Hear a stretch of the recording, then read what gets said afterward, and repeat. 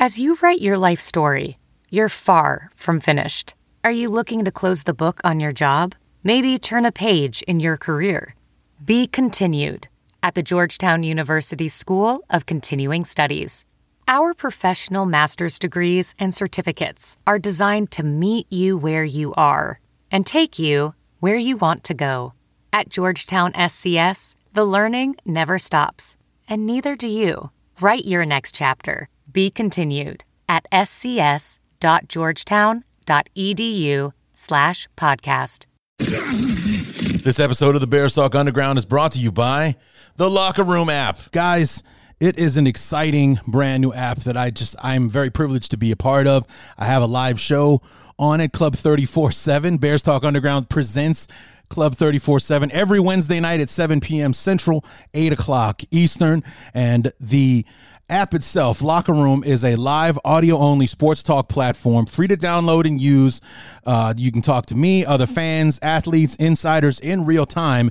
It's perfect for watch parties, debates, post-game breakdowns, and reacting to breaking news, and so much more. You know, and the live the app is there so you can start or join ongoing conversations, watch games together, react to the biggest news, rumors, and games. Guys, this is something I plan on using during the season, you know, to maybe do some watch parties. Maybe we'll try it out during the preseason, have some watch alongs, have some of you guys come in and talk to me while we're watching the games and all that kind of stuff. We can talk with other fans, insiders, join in on the conversation with me. All you need to do to get in on the fun is download the Locker Room app free in the iOS App Store, create a profile, link your Twitter, and join in on the fun. Follow me, and you can be notified when my room goes live, and it will be going live every Wednesday night, 7 p.m. Central, 8 o'clock Eastern. It's the Locker Room app. It's Club 34/7 on the Locker Room app every Wednesday at 8. Be sure and join in on the fun. You don't want to miss it. What's up, guys? Here we are, episode 2 of our Same Place Opponents, or actually episode 2 of our opponent preview series, and we're still on the Same Place Opponents. This time, our new AFC West Same Place Opponents, thanks to the 17th game that's been introduced to the NFL schedule here in 2021. The Las Vegas Raiders, which means our good friend, your boy Q Myers, gets to join us from Locked On Raiders to help us preview the team, and looking forward to our Week 5 matchup, which, if you're anywhere on Twitter or Facebook, if you belong to any of the Facebook groups for the Bears and things like that, you know that fans are pretty excited about the Bears going to Vegas, not so much because they want to see the Raiders play, but because it's Vegas, man, and the Bears are in Vegas. They're playing a football game in Vegas, so what a vacation that could be, to go out there in Vegas and do what you do when you're in Vegas and see the Bears play in this amazing facility that the Raiders have out there, right in the heart of Las Vegas, too, from what I understand. The last time I was in Vegas was in 2015, and they were still building it. Like, they had the frame of the stadium going up. They had just gotten started putting it together. You can see it from the highway. So that was back in 2015. It was open, and they were playing games in it last year in 2020. The Raiders finally made the move official. I think the announcement that they were moving to Vegas was like 2017, I think, or right before the 2018 season. And they finally moved into Vegas last year in 2020, which, of course, was kind of a bummer considering the pandemic did not allow a single fan in to the facility. But Las Vegas, and you hear me and Q talk about it, along with 31 of the 32 other franchises, are cleared for 100% capacity when the doors are ready to open for the preseason and then the corresponding regular season. So, there are going to be fans in there tonight, or in there this season, I should say.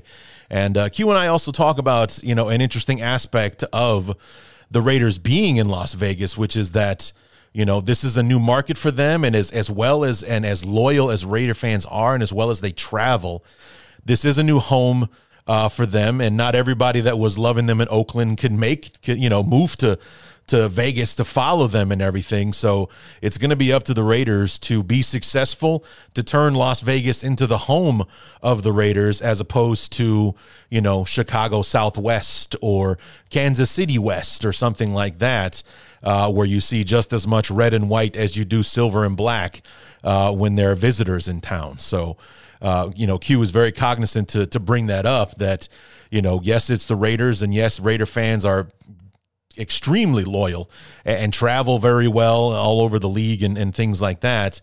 But this is a new home for them, and they have a fan base to establish all over again in their new home. So that was one of the many interesting things that we talked about during the conversation. I love having Q on the show. Looking forward to having him back in October when we're getting ready for this matchup out there in Vegas. And interested to see where our two teams are at this point, or at that point in the season when we get there. So without further ado, I'm going to go ahead and let's open this bad boy up and bring in our friend Q Myers from Locked On Raiders to help us preview the 2020 Las Vegas Raiders. So here we are. It is the opponent preview episode of the Bears Talk Underground. Same place opponents, number 2. So let's get to it. Hang up the telephone, I hear the dial tone ringing out loud. Our second same place opponent has us traveling out west to Las Vegas in the desert. And week number 5, we'll have the Bears and the Raiders meeting up with each other. And, of course, if we're talking Raiders, then we got to be talking to your boy Q from Locked On Raiders. Q, welcome back, man. Hey, man, appreciate it, man. Always enjoy joining the show. So let's talk about the Raiders, shall we? I mean, that's why we're here. And the Raiders have been one of the more interesting teams during this offseason. So it just, what was the situation? Because I'm looking at free agent signings, free agent losses, and it basically looks like you overhauled the entire team, or Mayock and company overhauled the roster. I mean, what was the reasoning for that? Well, I mean, the offensive line was, basically torn down and then put back together. Yeah. There was a lot of high-priced guys on the offensive line, Rodney Hudson, Gabe Jackson, and Trent Brown, and they moved on from those guys. Trent Brown, he got traded to the Patriots, and then Gabe Jackson gets traded to the Seahawks, and Rodney Hudson is in the desert with the Cardinals now. You know, and they were able to get some good draft picks back in return for those 3 guys. So that just kind of went into, the draft that's passed now, but the thinking was these guys got paid a lot of money. They were some really, really big dudes, and the offensive line didn't carry its weight, in 2020. They didn't do the job they were supposed to do. Trent Brown was the guy that was out most of the season anyway. I mean, he only participated in a couple games, but Gabe Jackson kind of felt like, okay, his contract was going to really outweigh his play as of late. And then Rodney Hudson was really the surprise. I thought they'd keep him around, but they're very confident in what they saw in undrafted free agent Andre James that's been with the team now for a little while. So they just turned the keys over and said, hey, okay, this young dude, this little bit smaller guy, more athletic dude, we're going to put him at the center spot. Saw what Denzel Good was able to do at the multiple positions in 2020. Matter of fact, he was the guy that Tom Cable just had to be like, he was like a Swiss Army knife. Yeah. Whatever kind of, position that they needed him to play. If it was right tackle, if it was right guard, if it was left guard, he filled that void and did a good job. So they gave him a contract extension. He's probably going to be the right guard to start off with. And then, went out and drafted Alex Leatherwood in the first round from Alabama. And he's supposed to be the right tackle, Welding instructor Alex DeClaire knows firsthand how VR training platforms like ForgeFX can help meet the demand for skilled workers. Anywhere you go look, there's going to be a shortage of welders. VR training can help welding students learn the skills they need to begin and advance in their career. The beauty of virtual reality is it simulates that exact muscle memory that they need. Explore more stories like Alex's at meta.com/metaverseimpact. Hey, it's Kaylee Cuoco for Priceline. Ready to go to your happy place for a happy price? Well, why didn't you say so? Just download the Priceline app right now and save up to 60% on hotels. So whether it's Cousin Kevin's Kazoo Concert in Kansas City, go Kevin, or Becky's Bachelorette Bash in Bermuda, you never have to miss a trip ever again. So download the Priceline app today. Your savings are waiting. Go to your happy place for a happy price. Go to your happy price, Priceline. The future, the day one starter, and hopefully he's able to hold down that position. But they got a lot of young dudes and a lot of, like I said, athletic guys on that offensive line. So that's going to be one of the biggest things, the biggest keys in the season is, can this offensive line gel early? Can they gel and be a dominant force again? Because if they can, then it's going to look like the Raiders were geniuses. Now, if it doesn't work out for them, it's going to look like the Raiders, well, it just put a lot of egg on their faces. Put it like that. They blew it all up for no reason. Right. Yeah. Well, we'll get to Leatherwood. We'll talk about him because I know that was kind of one of the more controversial picks in the first round. We'll get to him in just a second. But, it's like I'm looking at like I said, the free agent signings, the free agent losses, and there seem to be a lot of like you subtract and then replace, Right. Like you let go of Takk McKinley, or he goes to Cleveland. Anyway, you sign Yannick Ngakoue. Casey Hayward comes in. LaMarcus Joyner is gone. You bring in Kenyon Drake. You let Devontae Booker go. Willie Snead comes in. Tyrell Williams goes out, and so on and so forth. These corresponding moves where it was we subtract and then we fill the hole. We subtract, then we fill the hole. Nick Martin comes in from Houston as well to help out with the offensive line to kind of replace Rodney Hudson or to back up the kid that you were talking about a moment ago. It just seemed like, like I said, just overhauling the roster there. And, cutting out the old and in with the new, and it's only been year 3 for Mayock or year 2, something like that. That's, where he's overhauling everything. Yep. Yeah. Yeah, it was, the thing about it, like Tyrell Williams, he was the guy that missed all of 2020 due to injury. So he wasn't really very available. Sure. He was banged up quite a bit the first year he was with the Raiders. So they moved on from him. I thought they were going to move on from him anyway because they had drafted Brian Edwards out of South Carolina in the 3rd round in 2020. And I thought he was going to be the natural, the natural replacement for Tyrell Williams. But Tyrell Williams never got onto the field in 2020. So he kind of made that process a little bit quicker for him because of health. And then LaMarcus Joyner, he was a terrible fit. They always wanted him to play the slot, and he never did a good job at that. I thought they should have put him at safety, which was his position he played really well with when he was with the Rams, but they didn't. They wanted him to be a slot corner. It just didn't work out, so they just wanted to move on from him for that. So that made sense as well. That was another guy that I just kind of thought was, okay, he's on the outside looking in. He's gonna be gone sooner rather than later. Takk McKinley never played for the Raiders. They claimed him off of waivers,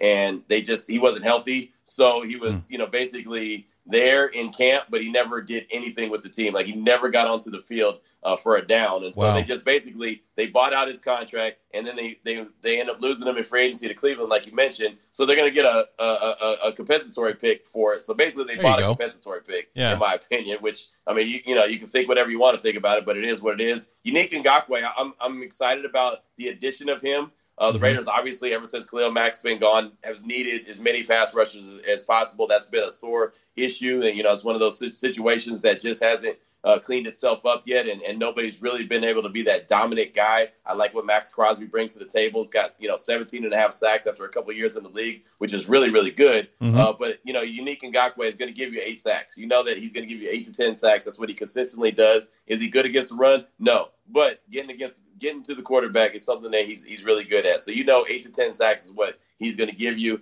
They only gave him a 2-year deal, so he's really still hungry. So I'm excited about that as well. He's got a lot to prove, still a younger guy. So that's cool. And really, a lot of the free agent signings that they've done, if you look at it, a bunch of them are just on the defensive line, because that defense has been so bad. You mentioned Casey Hayward. I think that's a good addition as well. Yeah. It's only a 1-year deal, and he comes from Gus Bradley's scheme. He was in L.A. with the Chargers, and that's where Gus Bradley, who's the now defensive coordinator for the Raiders, he comes from. And so far in OTAs, everyone has been saying how great Casey Hayward's been as far as his leadership, as far as, hey, this is what you do in this scheme. This is how you operate in this scheme. This is what it's meant to do. So I think that they really needed that veteran presence. A lot of people thought about Richard Sherman as being a guy that they can go get as a veteran that knows Gus Bradley really well from his time in Seattle. Right. But Richard Sherman's older, and he's also a guy that's been banged up so much. It's hard to keep him on the field. Right. So I think Casey Hayward is a good bridge guy. Like I said, it's only a 1-year deal, so I think he'll work out just fine. And so far, the returns on Casey Hayward's been really, really good. So I'm excited about that. But, yeah, I mean, they had to realize the guys that weren't cutting it, and the guys that weren't, getting the job done. You mentioned Kenyon Drake. I know a lot of people kind of scratched their head at that. It was a pretty costly signing. But I think that he's a guy that's going to complement Josh Jacobs really, really well. You always have a starter on the field. And on top of that, Josh Jacobs hasn't been able to stay healthy for a full 16 games. So this is going to take a little bit of wear and tear off of Jacobs, and he's great. I always want him on the field. But Kenyon Drake can do very similar things as Josh Jacobs. So I think you have a really good 1-2 punch similar to what you see in Cleveland with Kareem Hunt and Nick Chubb. So yeah. I think that could really help out. And, of course, we all know John Gruden wants to run the rock. So I think that's going to be – I think it's a good addition. I think all the additions have been good, better. One-year deals make guys hungry. They want to go out there and play. Contract years, guys usually play better in the contract year. Mm-hmm. So we'll see if it works out. All I know for a fact is that the defense was terrible in 2020. It has to improve, and they went out and addressed the defense in major, major ways. So hopefully by the time training camp rolls around, they could all kind of be on the same page and start really, improving that defense. So is that what ended up being kind of like the collapse of the team? Because I was just looking at the 2020 schedule. You get that win on the road in Carolina to start. You got that really good-looking win on Monday night against New Orleans, where everybody was actually more down on the Saints than they were up on the Raiders after that win. I thought that was kind of disrespectful. Actually, it was like, this is a team that's been building towards something like this, and yet they were pissing all over Breeze and how he's done, man. They got waxed by the Raiders on Monday night. It's over, and they end up winning the division and going to the second round of the playoffs. So take that for what you will. You then lost to New England, win against lost to Buffalo, and then beat Kansas City in Kansas City. I was like, that was huge, especially with the way that game went down, the turnover at the end with the touchdown and everything. So you go 5-3. That's how you start things out. You lose to the Buccaneers and things like that after the bye week. Then you rattle off 3 in a row, and then it's 3-5 the rest of the way. And was the defense the catalyst for all of that? I mean, it really was. And, the thing about it is the last couple seasons, the Raiders have been in good position to make a run and contend to be a playoff team. Yeah. And at one point, sitting there at 6-3, you're thinking, okay, hey, they're going to be in good position, especially with the extra wild card team. Don't expect them to go and win the division because Kansas City's there. But, hey, there's an extra wild card this year. I think that the Raiders can make it. But the second half collapses have been there 2 years in a row now. And I will say the defense was a major reason for it. But at the same time, the whole team just didn't perform well. Like, they went to Atlanta and got waxed by the Falcons, and they shouldn't have done that. You shouldn't lose that game to Atlanta, and you sure shouldn't get blown out like they did. It seemed like they got to a certain point. They won that game against Kansas City in Kansas City, and then they lost that game at Allegiant Stadium to the Chiefs. And I felt like that really took a lot of the wind out of their sail.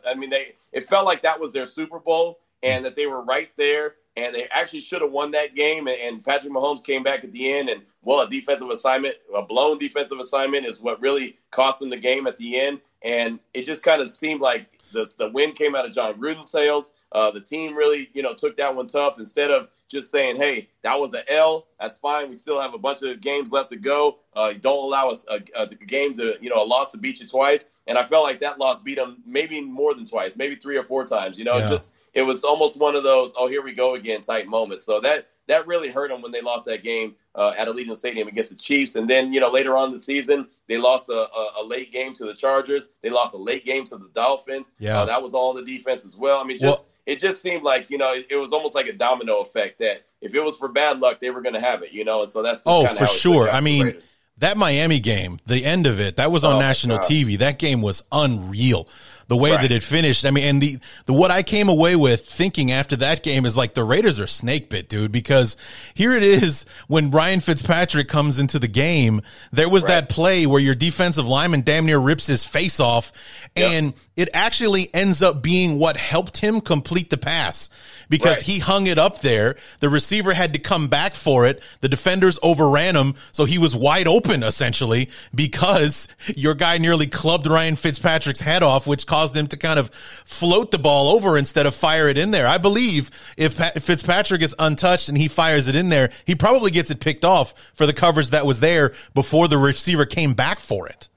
That very well could have happened. That was Arden Key that you're talking about that ripped his helmet off just about. It was just terrible, undisciplined. Yeah. Damon Arnett, the defensive back who was on that play, Damon Arnett. He didn't play the coverage very well either. That's something that you can't let a guy, especially knowing the clock and knowing what they need. Yeah. You can't let a guy get behind you, and he did. Like you mentioned, Fitzpatrick threw that ball up there, and it floated for a while. But Damon Arnett's got to be in better position to not allow anyone behind him and know that, hey, they ain't got no timeouts. You got to keep them in bounds as well. So not only did they give up a big pass play, but then they got a 15-yard penalty on top of that for the pulling the face mask off damn near. And then on top of that, you're in field goal range like as soon as that play is over. So it's just – you're right. It was unbelievable. I was like, good God. It's like all the things that had to happen to put Miami in that position happened in one play. It happened in one play. You can't let this guy get open. You can't have a stupid penalty. You can't let him get out of bounds. All three of those things happened on one play and put Miami in a spot to win that game. Yep, and then they won it. Yeah. So it's like, holy. It's one of those things, man, that they just got to improve. They were 7-9. They were 4-12 the first year with Gruden. Then they were 7-9. Then last year 8-8. So we'll see what they do this year with the 17-game season. Would 9-7 have gotten you into the playoffs? Like if you hang on and beat Miami, are you the 7th seed in the AFC? No, because Miami had 10 wins and they didn't make the playoffs. Oh, that's right. That's right. You're right. Okay. But still, I mean, there was like 3 games that they lost at the end. That Chiefs game that I mentioned, the Chargers game, and that Miami. So they should have won all 3 of those. That's 3 wins right there. That's 11. So, and let's be honest, you guys probably should have lost that Jets game too. But the Jets were going to be the Jets, and then they, you were talking about a blown coverage that cost the Kansas City game. Right. The Jets blew a huge coverage to get that game winner touchdown there as well. So you likely should have lost if you lose that one, it's 6 in a row from your victory over Denver before beating Denver again at the end of the year. If that Jets game doesn't come through, you lost 5 of the last 7 to finish up that way. So, yeah, an ugly finish to the year. So which can't happen. That just it cannot. You're right. When you have a veteran head coach like in John Gruden, you have to be better than that. You cannot. You got to find a way to stop the bleeding. Sure. So let's talk about this draft now. I was a fan of Alex Leatherwood. I was hoping that if the Bears didn't draft didn't get an O-lineman, like if they were hanging on to that dream of a quarterback in the first round, that maybe Leatherwood would be one of those guys that would fall to us in the second round. And then, when it comes to the draft, the Raiders are going to Raider, man, and they're going to take somebody. If they're in love with him, somebody that probably shouldn't be as high. I think of like Darius Hayward-Bay, who everyone thought was good, but because he ran a 4.2, Al Davis had to have him, kind of thing. Mike Mayock said for years when he was a draft analyst, you can always tell or you always know that, people always have a different opinion of other players. They always value this guy and that, because he kind of always defended people who were apparently reaching for somebody that was ranked number 30 and they took him at 12. Well, this is how they had him ranked on their board. So this is the best guy they think for them. And, Mayock kind of put that theory into practice by taking Leatherwood at 17 ahead of a lot of guys, that many people thought should have gone ahead of him. Yeah, and it was pretty wild. I didn't expect that. And it's funny because I like Leatherwood as well. And I like Alabama a lot, so I always watch their games. So I knew that he was a really good offensive tackle. I didn't think he was a first-round guy. That was just me personally, right? I thought he was a second-round guy. And I know a lot of Raider fans got pissed off at me when I said, why would you take him in the first round? You could take him in the second round. He'd be there in the second round. So a lot of them got mad at me and thought that I was just quoting like Daniel Jeremiah or Mel Kiper or whatever. But from a guy who watches a lot of Alabama, I've thought he was a good player. I didn't think he was great. I thought he was good. So I said, okay, well, whatever. I mean, it's just my personal opinion. It's fine.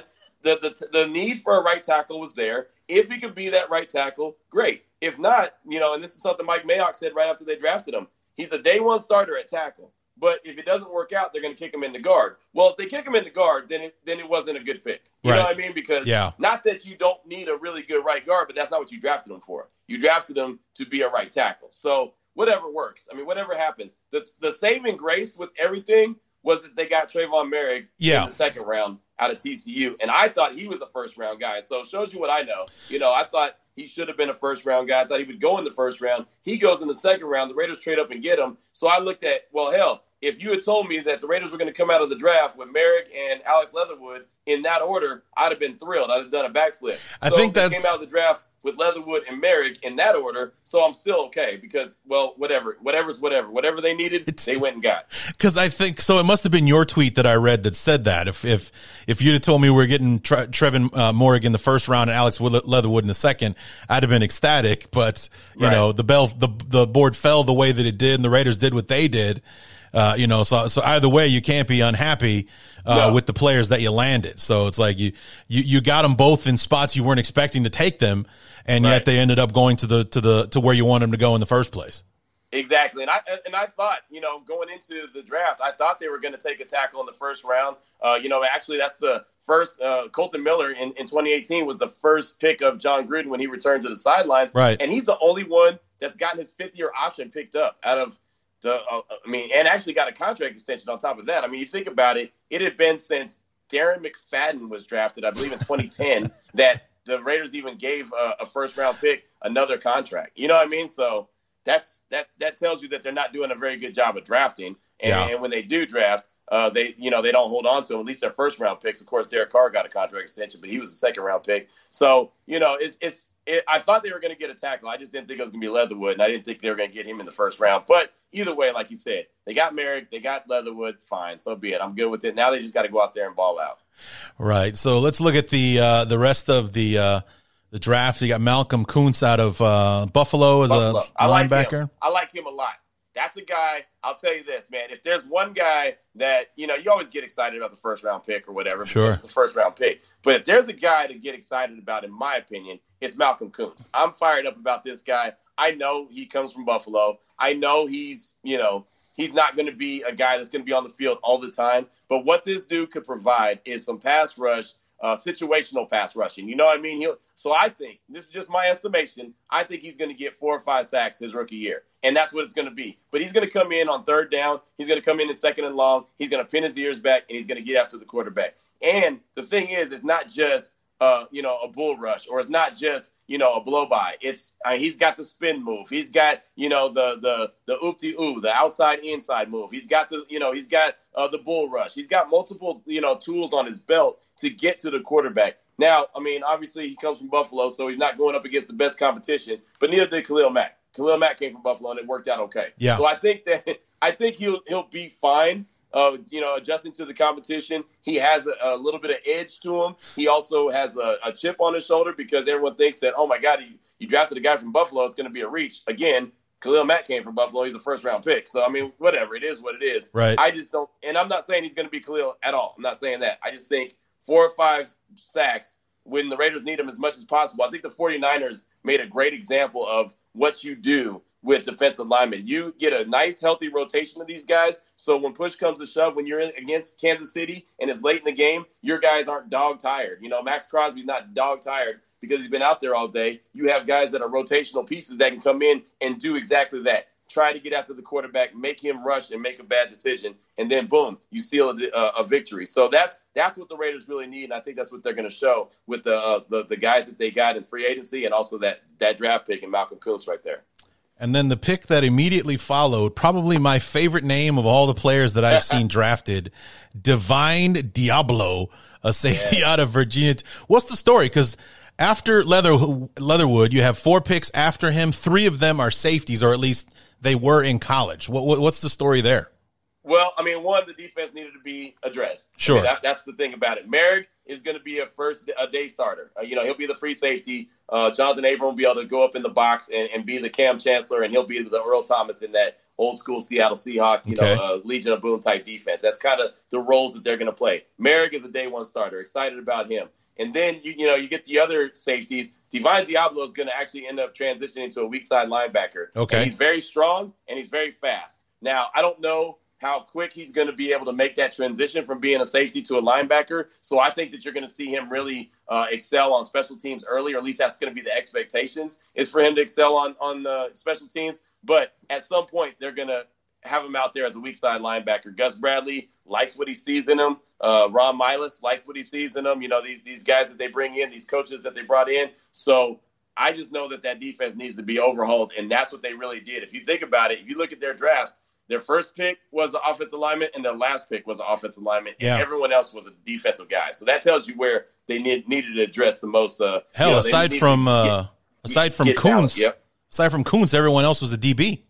Yep, exactly. And just let you know what they need. You know, they need Yeah. to address the secondary. They need to get those guys out there. They need to get faster and stronger, and that's exactly what they did. And I do think that the NFL is starting to go away from so many positions, and I say that in air quotes, and more like just get playmakers on the field.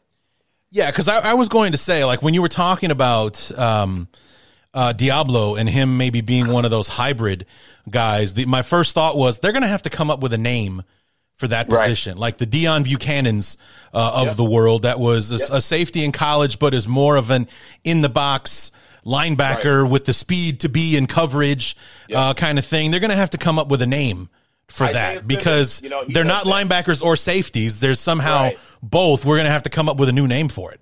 Right, exactly. Jeremy Chin in Carolina, he's a perfect example. He played a lot in the box, but he's really a safety. So there you go.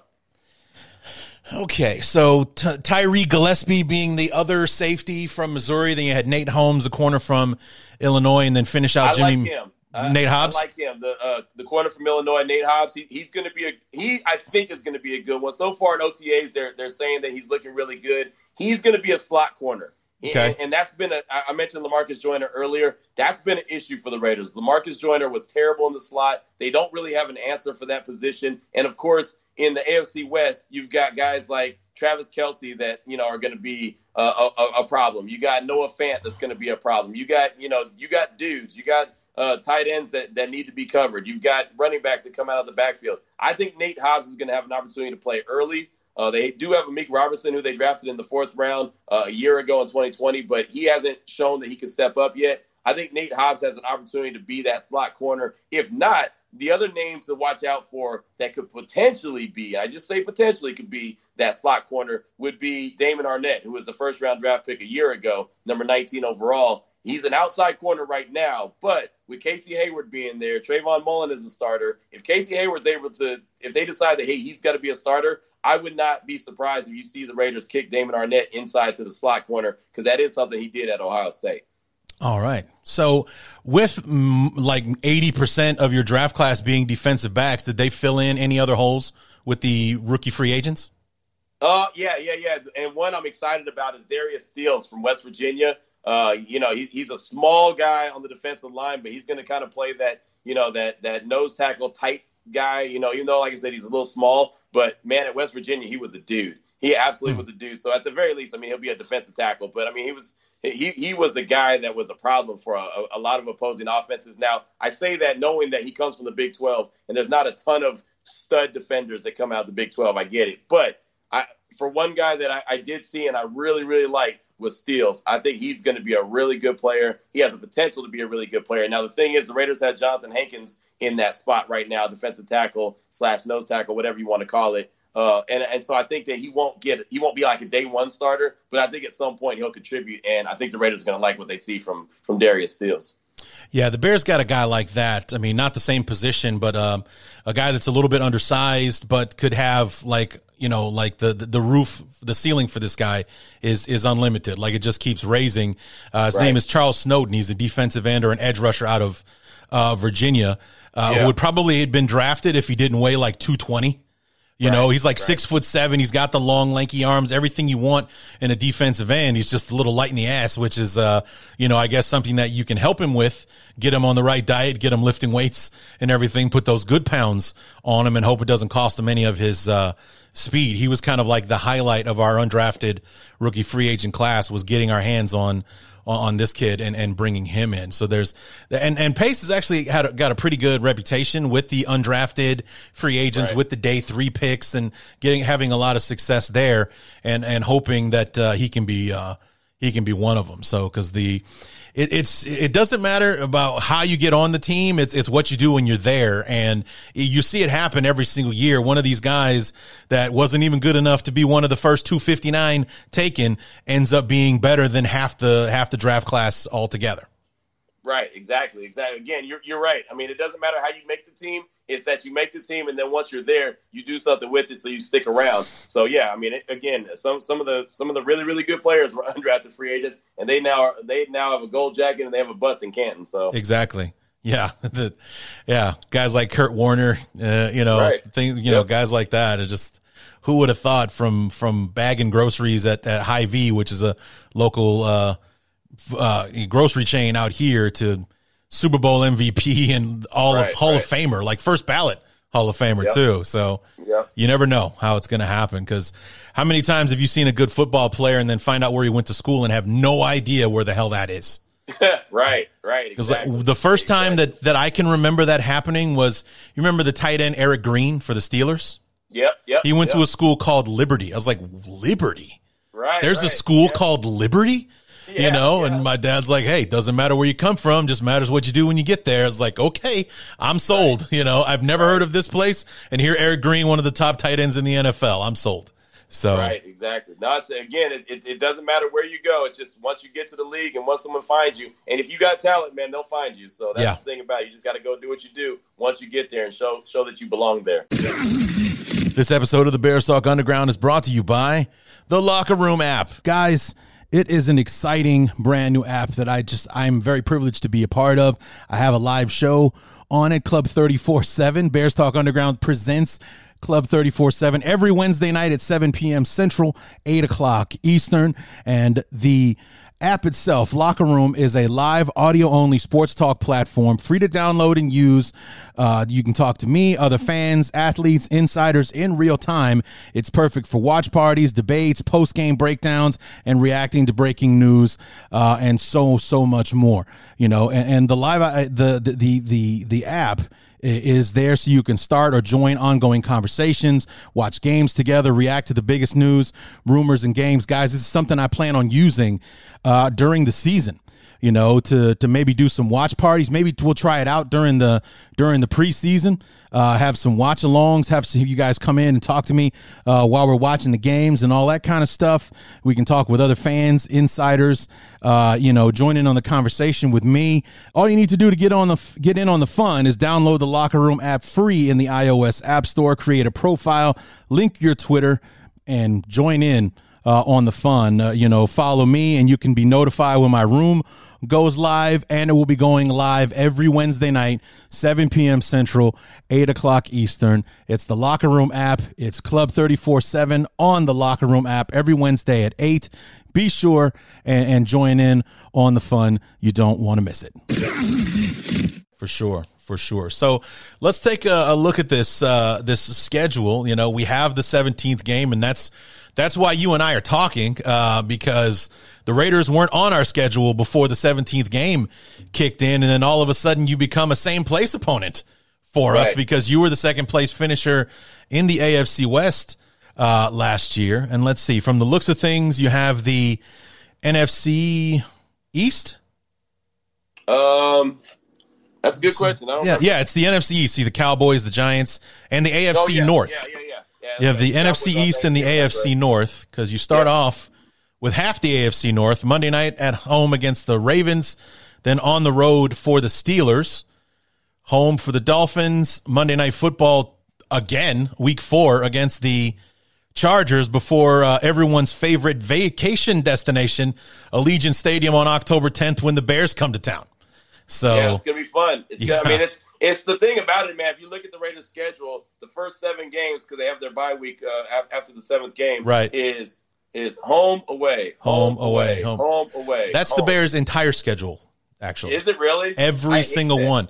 I mean, they even held the pattern after the bye week. I always keep forgetting which it is, but we're either on the road before the bye and then home after it, or home before the bye and then on the road after. So the pattern holds even with the bye week. We don't play back-to-back home games or back-to-back road games throughout the schedule, and I don't really know if that's good or bad or anything. I don't like it either, to be honest with you. I'm not a fan of it personally, but I don't know if, like, historically, teams that go through that either have more success or they have less, like for a team that's got a 3-game homestand or something like that, or for a team that would have a 3-game road stand that, you know, like I think a year or two ago, the Packers had like 3 games on the road and the bye week in there. So they weren't home for like 30 something days or something like that. It's like the NFL likes to throw in those little picadillos every once in a while where it just seems like they just gut the middle of your schedule by giving you a 3-game homestand with a bye week. You know, the Bears are home away from top to bottom on the schedule this year. So yeah, I did notice that when I was looking at the Raiders schedule. It's home away before the bye week. Yep. And then they mix it up a little bit. You're at the Giants after the bye, back-to-back home games, Sunday Night Football against the Chiefs. So I guess that'll be a rematch because it's in Vegas. Yep. And then at the home for Cincinnati before Thanksgiving with the Cowboys. That'll be fun. Yeah, that'll be fun. That's what I'm excited about. Just especially since, I'm here in Texas. And the last time that the Raiders played the Cowboys in Texas was in 2013. It was on Thanksgiving as well, and it was a lot of fun to be at that game. And the Raiders lost that game, but it was still a lot of fun to be there and just see Raider Nation show up at Jerry's World. And of course, Raider Nation travels really, really well. Yeah. So Jerry's World is going to be flooded with a bunch of silver and black, and it's going to be awesome. So very excited about that. And hopefully this year the results are different, and they don't let the Cowboy fans be so excited after the game. But we'll see how it shakes out. Well, we happen to be fans of 2 fan bases that travel extremely well. Because I happen to remember, a buddy of mine actually lives in Houston, made the trip up to Dallas when the Bears played there on Monday night, and the Bears actually ended up stomping a mud hole in the Cowboys that night. And basically it was Soldier Field for like the last quarter and a half because Cowboy fans were bailing, and of course the Bear fans were sticking around to watch the ass kicking continue and everything. But it's like when the game was over, it was just all Bear fans leaving the stadium. It was like you didn't even know that you were in Texas anymore. So and I know the Raiders are just like that.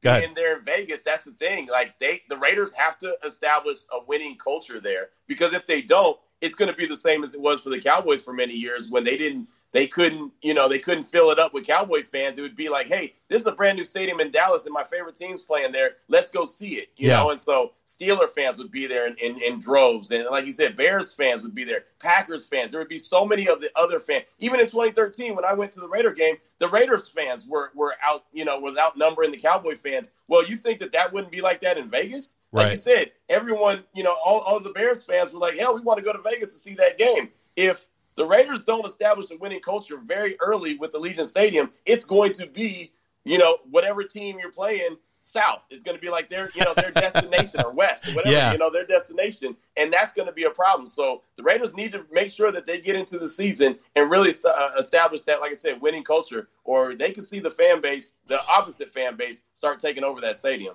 Yeah, because as loyal as Raider fans are, you are in a new location. Yep. You have a brand new home, so there are new people to win over to fill that unbelievable looking stadium, man. I mean, even from the outside, Vegas it's gorgeous. City, So. So I mean, that'll be like things like, hotels for high rollers to just give tickets away, as opposed to having, season ticket holders. You'll be having to paper the place to fill it up. Right, exactly. So, again, I mean, I think the first couple of years, because, the place is sold out right now, it'll definitely be, a lot of Raider Nation there. But I'll tell you, man, and there's going to be fans that are going to put tickets up for sale. And there's going to be someone like a Bears fan say, oh, hey, let's go to this game in October and check out the stadium and see our favorite team. Oh, and by the way, we'll spend the weekend in Vegas. I mean, that's going to be something. That's going to be a conversation that every team, that their fan base, if they're going to Allegiant Stadium, that's what they're going to be talking about. Which I think is also kind of the strategy behind the NFL asking them or letting them move to Vegas, is that Vegas is such a tourist spot. Having an empty stadium in Vegas would almost seem impossible. With all the tourists and, like I said, the hotels and resorts and everything out there are going to be all over getting their hands on tickets to give away to their guests, or, that kind of thing. So I don't think filling the place up will be much of a problem, because it's such a tourist destination. It is going to be a huge attraction out there in Vegas. But like you said, will it be Chicago Southwest, or will it be Vegas, home of the Raiders? And there are a few Bear fans scattered here and there, but this is the new black hole. I mean, literally the place is black from the outside, it is black. So it couldn't be not more of a more Raider stadium that I've ever seen just from the outside. And, you know, will it be the home of the Raiders, or will it be, hey, it's Chicago Southwest or Kansas City Southwest or something like that? That will be, you know, time will tell on that. And is it up to the Raiders to determine how that's going to fall? Exactly. That's the thing. It's I mean, they're in total control of that. If they go out there and they put a winning product out there and they continue to win, like I said, the first couple of years, it's already sold out. So, I mean, there's going to be a ton of Raiders fans there, but they ain't going to be there if they're not winning. And then all of a sudden it's going to, like you said, tourists are going to start taking over the place. So you don't want that to happen. You don't want to end up being one of an attraction on the Vegas Strip. You don't want to be that. Right. Yeah. You don't want to be another Blue Man Group in Vegas. Right. You want to be the Raiders, goddammit. So exactly. For sure. You know, you posted something very interesting, or you retweeted a very interesting photo yesterday or the day before. I think it was the day before. And it inspired me that if I ever have the privilege of heading out to Vegas and maybe going to see the Raiders play, or maybe the Bears are back in town again, to Uber to the stadium, because parking would cost half my paycheck, apparently, to go to Allegiant Stadium. It was ridiculous, the prices that were on that board. Yeah, it was expensive, but you know the thing about it, what I've learned, especially going up to Cowboy Stadium or Jerry's World, AT&T Stadium. All the stadiums are expensive now. Sure, sure. It just is, you know, and so the parking lot is not huge there at Allegiant Stadium. So if you pay $100, which is the top dollar for a parking spot, you're literally parking like right outside the stadium. Like it's right there. You're right up.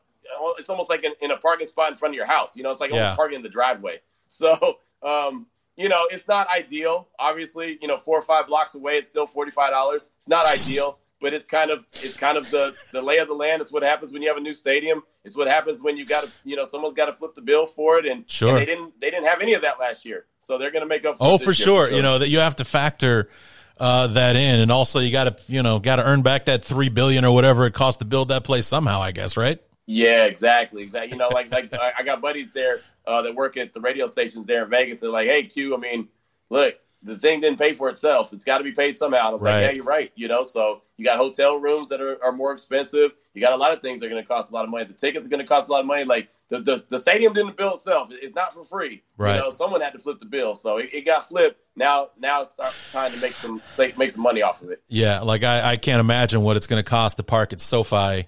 You know, the most expensive stadium ever built, $5 billion to construct that place. And it's beautiful, just like Allegiant in Vegas. It is an actual, you know, marvel of architecture and everything. But it's not going to be cheap to go there for anything. For tickets, concessions, merchandise, parking, you name it. You're going to pay through the nose for the experience, that's for sure. Yeah.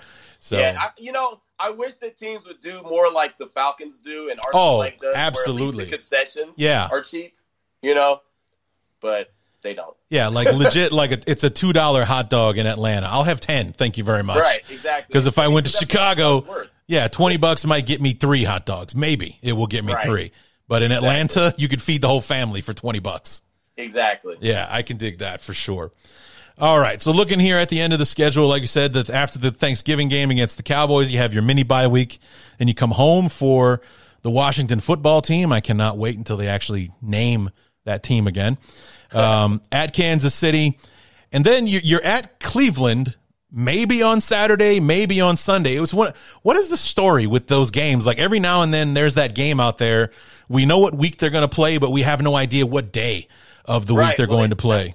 That's when they start putting the games on Saturdays and everything. So, I think that they have it's kind of like the flex opportunity to do that. And so they're going to determine it as the season goes when they're going to actually play that game. But I mean, that's going to be in Cleveland. It's late in the season. So, you know, it's going to be cold. And the Raiders played in that stadium a year ago, and it was cold. It wasn't snowing and it wasn't raining, but it was like a combination of the both. It was gross. And they were able to come out of there with a victory, but man, it was not pretty.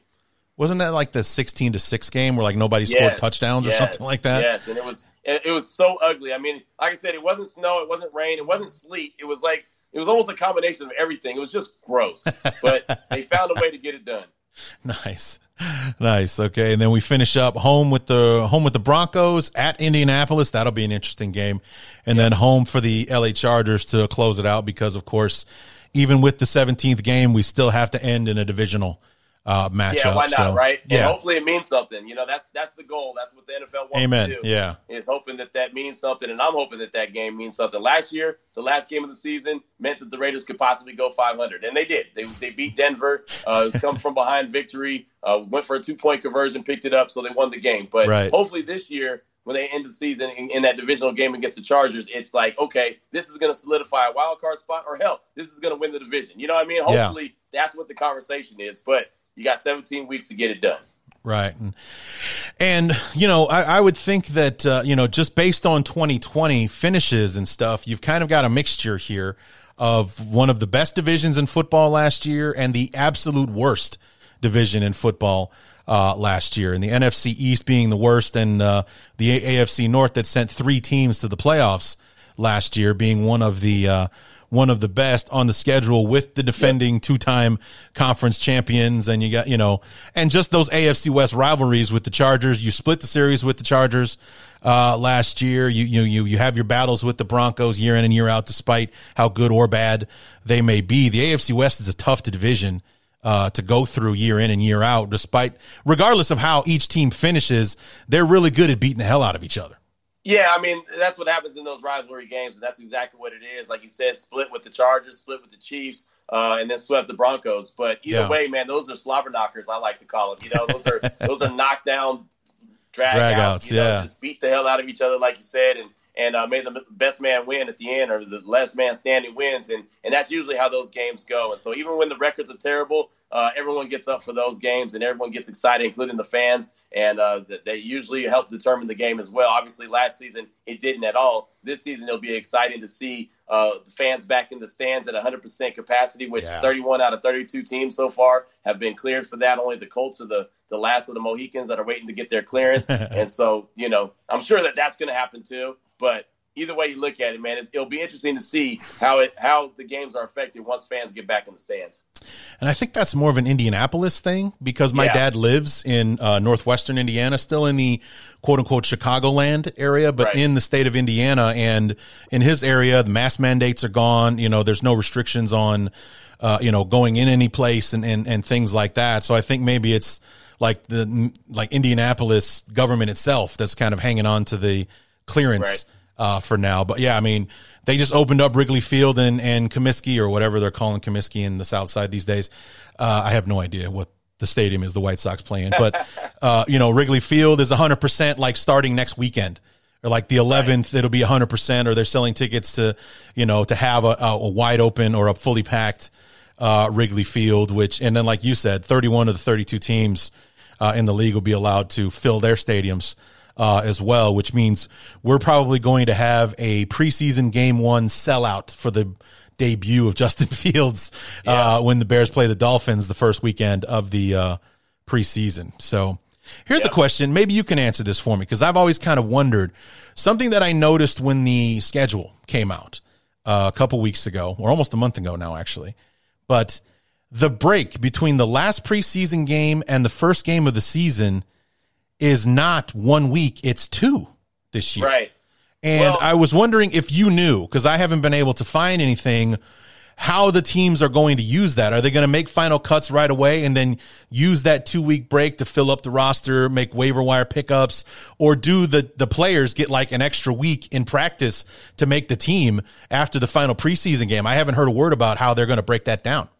Yeah, the breakdowns go. I mean, remember a year ago it went from the 80-man roster to the 53-man roster immediately. Yeah. This time it's going to go 90-man to 85 to 80 to 53. You know what I mean? Okay. So they're going to break it down like that, and the final cuts are going to happen 12 days before the season starts. Right. So then after that, after they make the final cuts, then you go through the waiver wire and say, okay, this guy's out there available. Maybe I'll make this move and go get him. But yeah, because they don't have that 4th preseason game, they have that extra week off. So it's going to be just preparation and filling out the roster and getting ready for week 1. I think it'll be pretty cool. We don't need to see 4 preseason games. No. So 3 preseason games are fine with me, and they're ready to rock and roll. Just going to have a little bit extra time to wait.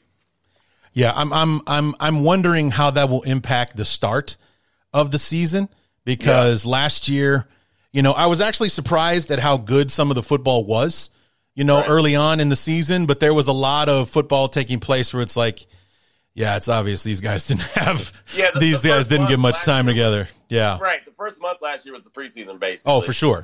Yeah, so, and if you came out ahead, great. If not, then you got 12 games left. So, and you know what? It's still probably going to be the same way because, most of the starters don't play in the preseason anyway. Yeah. So, yeah. It's, I'm not a fan of that, to be honest with you. I was like, I understand why they're doing it or why the coaches are pulling these guys and hanging on to them and things like that. But then the season starts and they're like, looks like he could have used some preseason reps, huh? It happens all the time, but yeah, it does. But then again, a guy gets injured in preseason. You're like, why is he playing?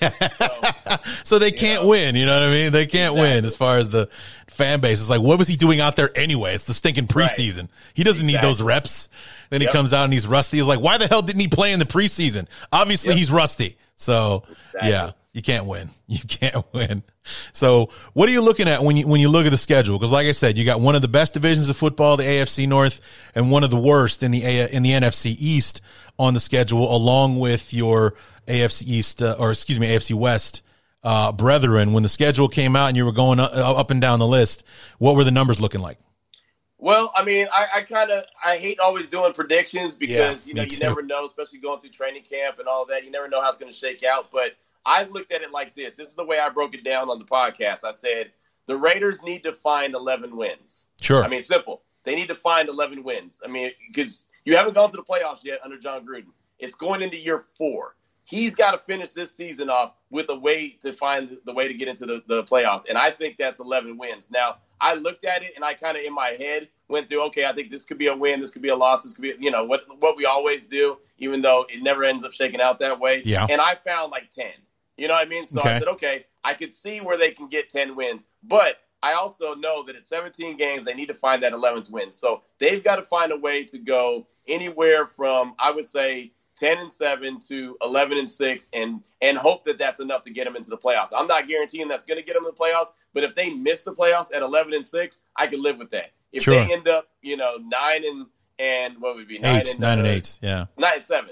Yeah. 9 and 8. If they end up doing something like that, I'll say, okay, there's a problem. You know what I mean? Like, they've got to find a way to at least challenge for the playoffs if you want to call this a successful season. So that's kind of where I'm at with that.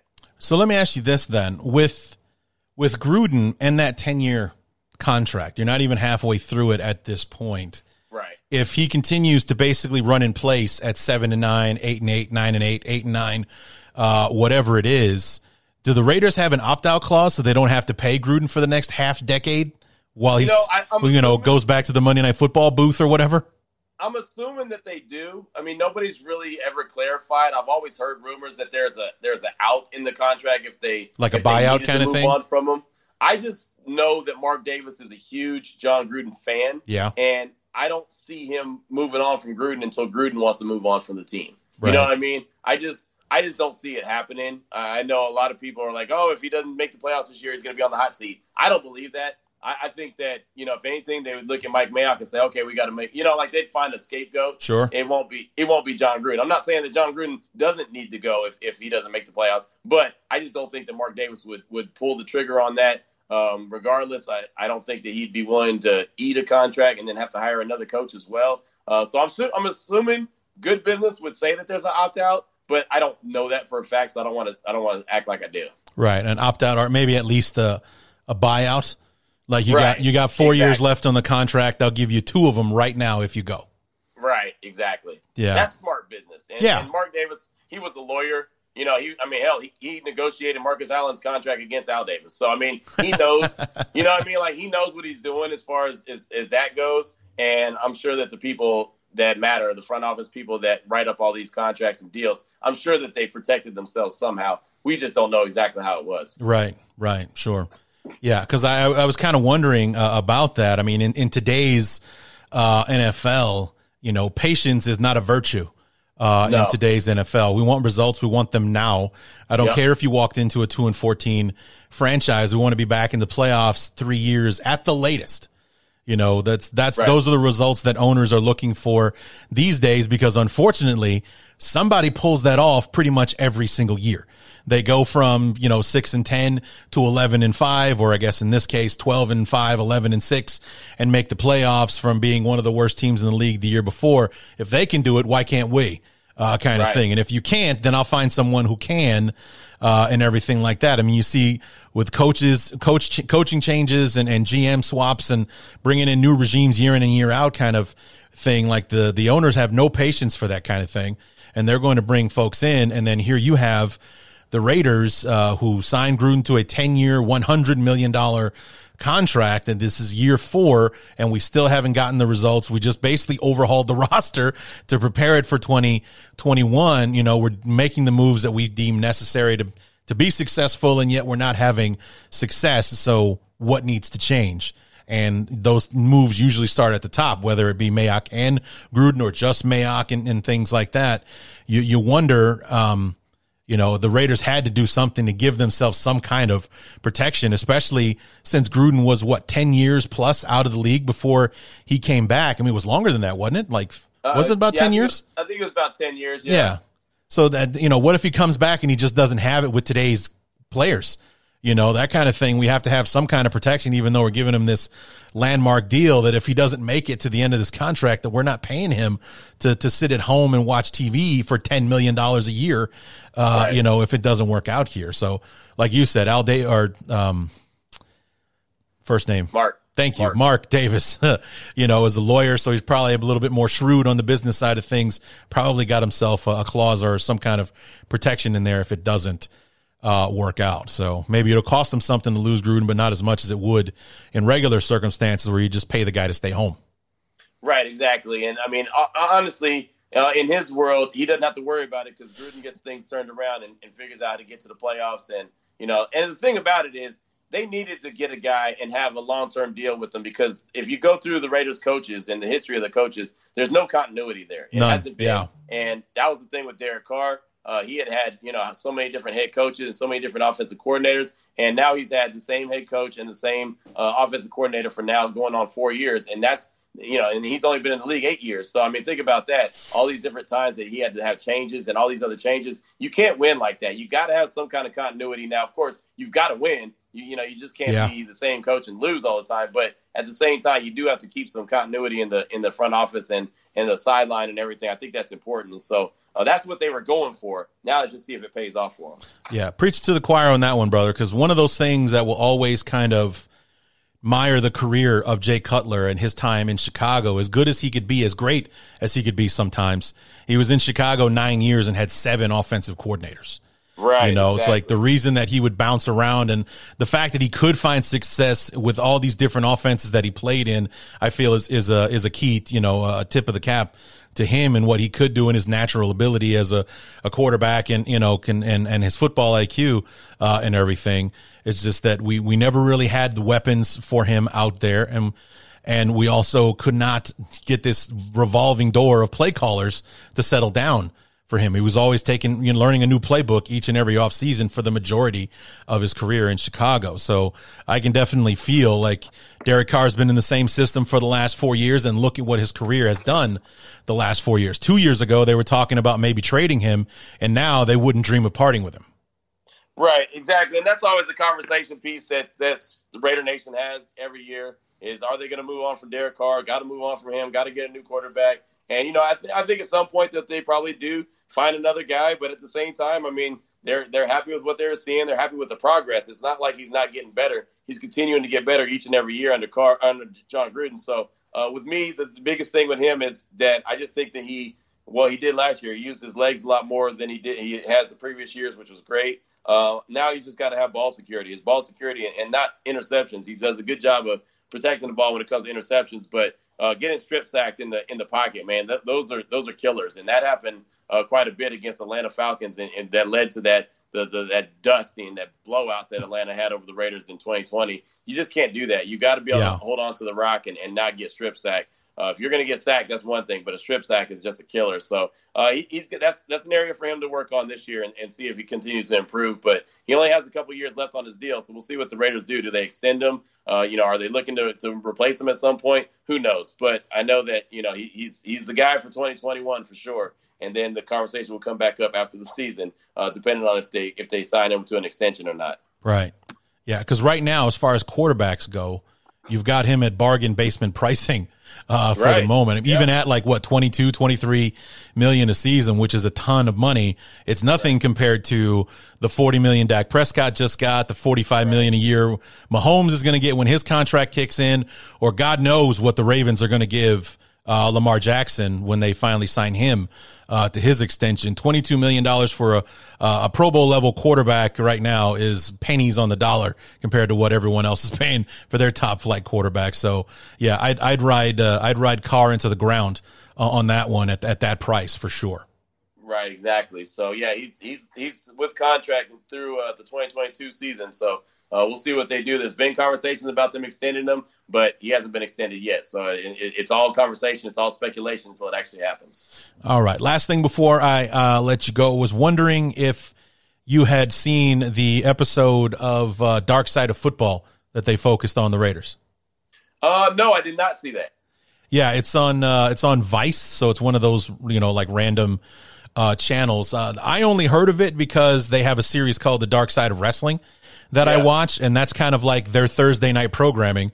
They have the Dark Side of Wrestling, where they tell a story about wrestling maybe you didn't know of, or you didn't know the broad strokes of it or the details, and they kind of dig deep on something that happened in wrestling, a tragedy, or like this wrestler's life was messed up, even though in front of the cameras he was on top of the world. Behind the cameras, he was a drug addict and a pedophile or something crazy like that.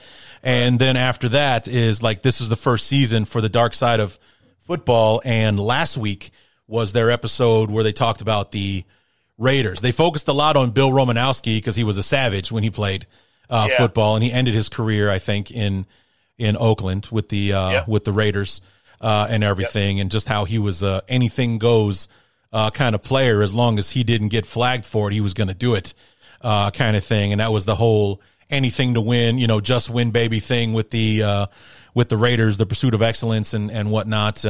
Was an interesting episode. If you can find it online, I'd recommend it 100%. Yeah, no, I'll definitely check it out. Romanowski was my guy, man. I see him. I run into him at the Super Bowl all the time, and he's a ball of energy, man. He's kind of wild and crazy, like you mentioned. Yeah. So he's great on the radio. So I always seek him out when I'm out there at the Super Bowl on Radio Row, and he's a fun guy to talk to. That's for damn sure. Oh, I bet. Because even in, while he was doing the interview, I think he retired in 03 or 04, something like that. So we're 16, 17 years removed.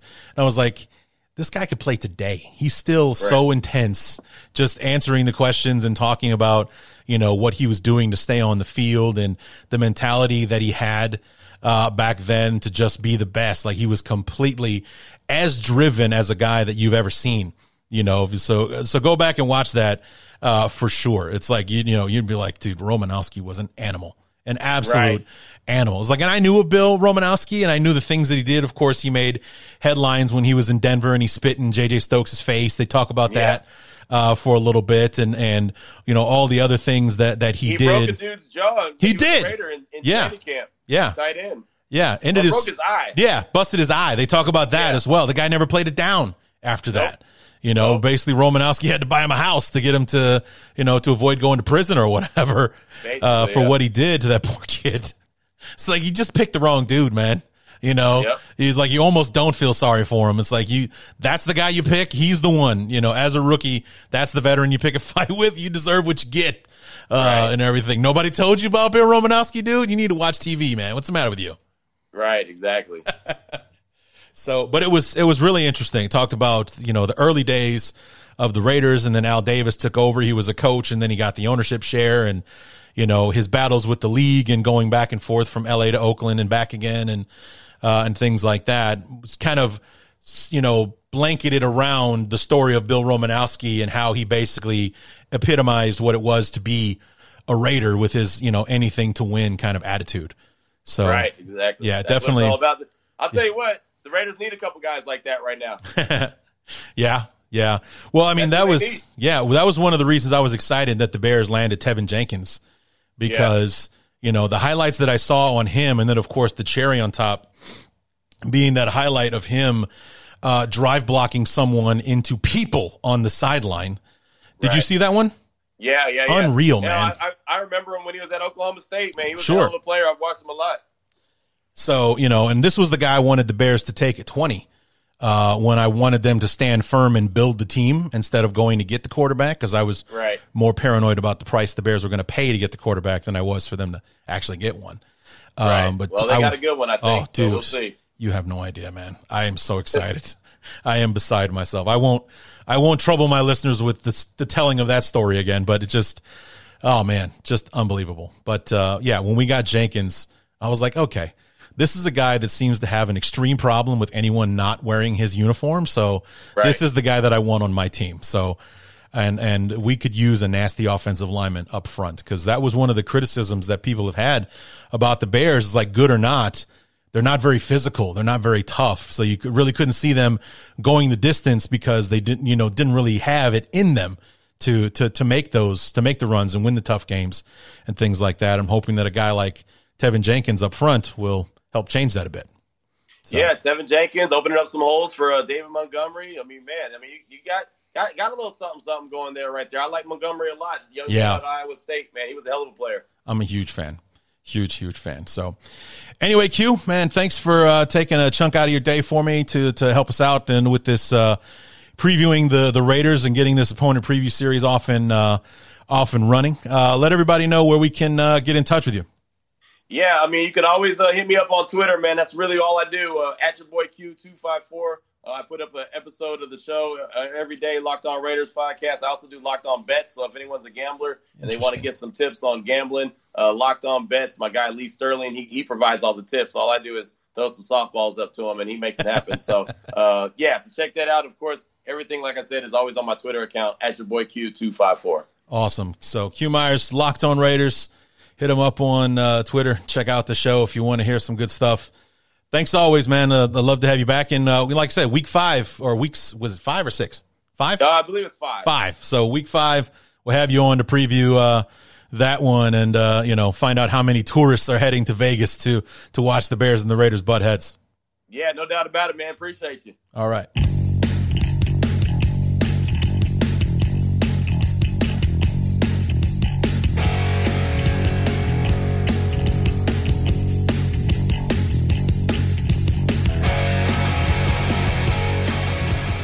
Once again, want to thank Q Myers, your boy Q, for coming on the show, for taking a little bit of time out of his Saturday to hang out with me and do these opponent preview shows. As a football fan, I've said this many times before. As a football fan, I hate this time of year, that lull between the draft and the start of training camp. As I know there's OTAs and June 1st cuts and stuff like that, but it's a minor blip on the radar as far as something to look forward to.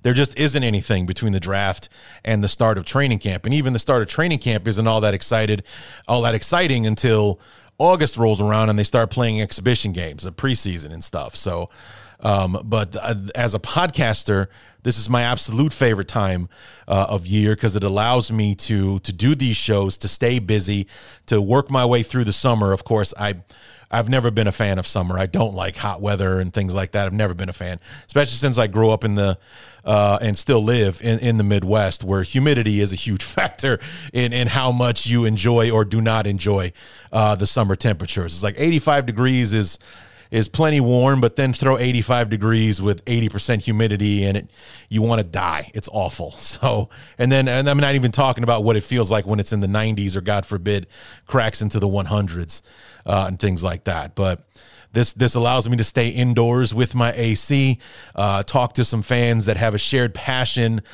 for their teams, and they can kind of school us on what's been going on with their squads and letting us know what the Bears are getting themselves into when they meet up with these teams as the schedule rolls along. So, and Q's one of those guys. We had him on a few years ago for the first time when we played the Raiders back in 2019, and we've had him on the show a few times since then. I've always enjoyed talking to him, and that's what makes this so much fun. So, Anyway, want to thank him for being on the show. Be sure to check out Locked On Raiders if you're interested to see what's going on over there, or how the other half lives, if you will. And follow him on Twitter and reach out to him. He's very responsive. You got a question for him, he'll get you back. So anyway, we got one more Same Place Opponent episode with our good friend Ren Dax from the Pewtercast, and that one's already in the can. That will be released on Thursday, so be on the lookout for that.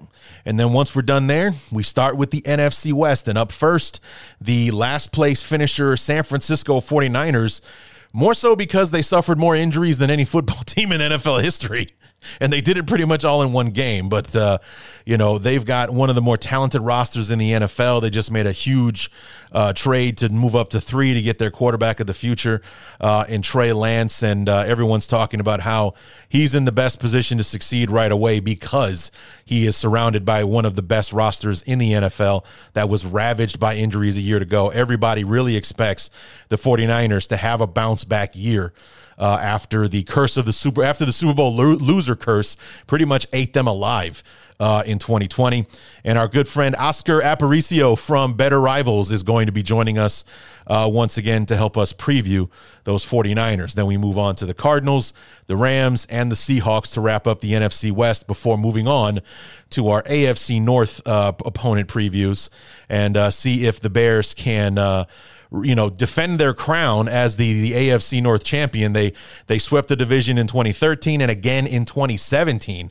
See if they can do it again in 2021. That would be a big help. So, like I said, we got the Buccaneers up next. Then we start with the NFC West and moving through it. And as we move it through, we're getting closer and closer to training camp and the preseason and the start of the 2021 regular season. So, stick with me. I'll get you through the summer and, just clawing our way through it one day and one podcast at a time. So that's going to do it, guys. Come back on Thursday when me and Ren will break down the 2021 Tampa Bay Buccaneers, the defending world champions. And until then, my name is Larry D, and this has been the Bears Talk Underground.